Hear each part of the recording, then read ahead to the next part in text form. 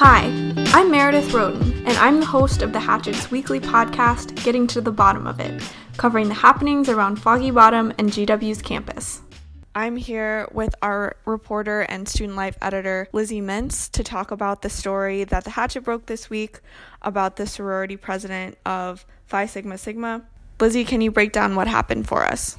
I received a text message Wednesday evening with a screenshot of a Snapchat photo that appeared to be posted on then President of Phi Sigma Sigma, Allison Janega's Snapchat account. Now, I can't speak any further to the content of the text message that I got or who sent me the message, as that would reveal the identity of the person who shared the photo with me. First, can you briefly describe exactly what the photo was depicting, and also do we know anything about the timing of when the photo was taken? The photograph appeared to be taken in front of a plantation gift shop with a caption with quotation marks around it, "I wonder if they sell slaves." We don't know for sure if Janega posted it, just that it appeared on her Snapchat with her name on it. So we have reached out to Janega for comment over phone calls and emails. She has not responded to any requests for comment. And when we reached out to Phi Sigma Sigma's national headquarters on Wednesday night, they responded to us on Thursday saying that they were made aware of a member's post on social media and that they had been aware of the incident since the summer. And can you talk about the reaction from the student body, from the university, in the aftermath? So we also reached out to the university for their response on it. President LeBlanc immediately responded back to us on Thursday saying that the university had been made aware of the post on Wednesday night and that the university was taking steps to address the photo and take next steps with the sorority. However, when we sent follow-up questions for the university, we were told by a university spokesperson that the university would be making no further comments on the incident that occurred.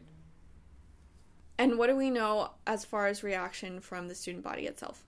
As far as the reaction from the student body, SA President S.J. Matthews and Executive Vice President Amy Martin came out with a post condemning Janega's picture, saying that it didn't align with the values of the university, and various other student groups like the Feminist Student Union have also released information condemning the post. The Panhellenic Association made a comment, as well as Phi Sigma Sigma posted a note on their Instagram account saying that Janega's comments did not represent the chapter as a whole.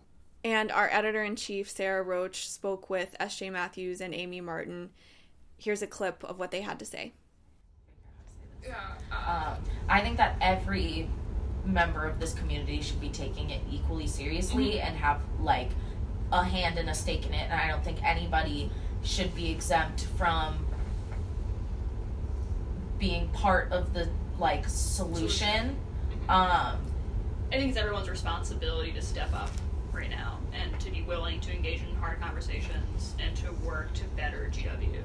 Particularly, you know, people who were part of the solution 2 years ago and can maybe provide insight into what did work and maybe what didn't and why this is happening again. So since then, the president of Phi Sigma Sigma has resigned. What were the terms of her resignation? What did she say? So we obtained a copy of the email that she sent out Friday afternoon saying that she planned to step down from her position. Now, the email apologized for the result of what has happened with this photo. Janega said that she had never wanted to put the chapter in this type of position. And she also announced that the reason why she did not reach out to the sisters as a whole before was because she wanted to be able to speak to them in person. I've reached out to each woman in Phi Sigma Sigma. At least 5 of the women have confirmed to me that they've started the disaffiliation process. It does oftentimes take a couple of days for the process to go through, so these women have confirmed for me that they've sent that initial email saying that they are going to disaffiliate and have started the paperwork that's involved. And at least 6 women have confirmed for me that they're highly considering disaffiliating, but one of the major factors in their decision is that they currently live in the sorority's on-campus townhouse, which means if they choose to disaffiliate, they will be without housing. So why have they been telling you that disaffiliating is a step they're considering?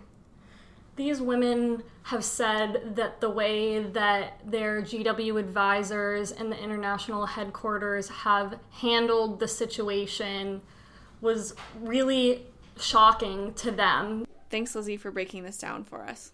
Thanks so much for having me. And now looking forward, I sat down with undergraduate Columbian College Senator Andre Gonzalez and Chairman Pro Tempore to talk about what the next steps are. Can you tell me how you found out about this post in the first place and kind of what your immediate reaction was? Yeah, I mean, so I was getting dinner, getting ready to go to a student association event, and so was just eating there, sitting there, and I saw an article from The Hatchet pop up. And at first glance, I was like, wait, why is this thing from 2017 popping up in my feed again? Like, this is from 2 years ago. Then I realized that this was a separate event. My gut reaction was, haven't we been here before? You know, this is a direct repeat of something that really rattled our campus, 18 months ago. And now I think it's incumbent upon student leaders to really take the charge and make sure that we are doing everything that we can to make sure that this doesn't happen again. Yeah, and when you shared your thoughts on Facebook, it was kind of about how people should be reacting. Can you compare, since you were on campus back then when the Alpha Phi racist Snapchat incident happened, can you compare the reaction now to the reaction back then? So back when that happened, I was a freshman, and that was, I think I was a freshman. But anyways, the immediate gut reaction was, how could this be happening on our campus? I mean, it was something so just wrong. And so this time around, there was a similar reaction, but as I was speaking with students, I heard a lot of, well, the precedent's already been set, that nothing's going to be done. And again, I find that unacceptable. You know, we need to hold our students, we need to hold our student organizations, and we need to hold ourselves to a high standard, because this is not the campus community that we should be fostering. And going forward, like, how do you think we can move forward? What do you think the Student Association should be doing? What do you think the university should be doing? So right now, the Student Association, we are focused on providing resources and support to students who have been affected by this. I think it's important for us to stand side by side, hand in hand, against these acts. And so that is our main focus right now. I will be meeting with senators to look at the path forward and try to figure things out. But right now, our main focus needs to be a support system for the student body and to make sure that we are addressing student needs and student demands. Back when the Alpha Phi incident happened, there were a list of action items that the Student Association put forward to work with the administration to help ensure that this never happened again. Obviously, those did not go far enough. So we need to look at what needs to be done in order to ensure that we are creating a systemic change so that this does not happen. And let me be really, really clear. The fact that this student is still holding on to their leadership position within the sorority. The fact that student leaders are still... the student resigned. Did the student resign? Yes. So you were at your job, you didn't know. I was at work. Okay, yeah. That's very You didn't good know. to know. You didn't yeah. know. Yeah, so the student actually has resigned. So do you think that goes far enough, or do you think who should be making that call? I think that as we're moving forward, students are we're going to have to decide that as a campus community, right? Obviously, it's great that this student is resigned, and it's great that we are taking these steps. However, again, it is not far enough. We need to come together as a campus community, and the Student Association needs to have a really, really deliberate conversation about the path forward. And having that conversation, you posted that you are inviting students affected by this to your office hours this week. Mm-hmm. So how do you hope that can help? What conversations are you hoping to have with students? Well, I think that it's important to offer a space for students to sit with, elected members of the Senate, but also with people who can sit down with them and have a genuine conversation. I think that's something that we have been missing within the Student Association, if I can be quite frank. And so offering that space, both as a student leader, but also as someone who deeply cares about this campus community and deeply wants to ensure that our students of color and other members of historically disenfranchised communities can have somewhere to go to and speak with their student leaders so that we can find a path forward. And in your post, you also mentioned some student leaders that you felt weren't with the unified message. Mm-hmm. What did you see that outraged you where student leaders were not on the same page? I think it's the discussion around, a precedent has been set, so nothing's going to be done.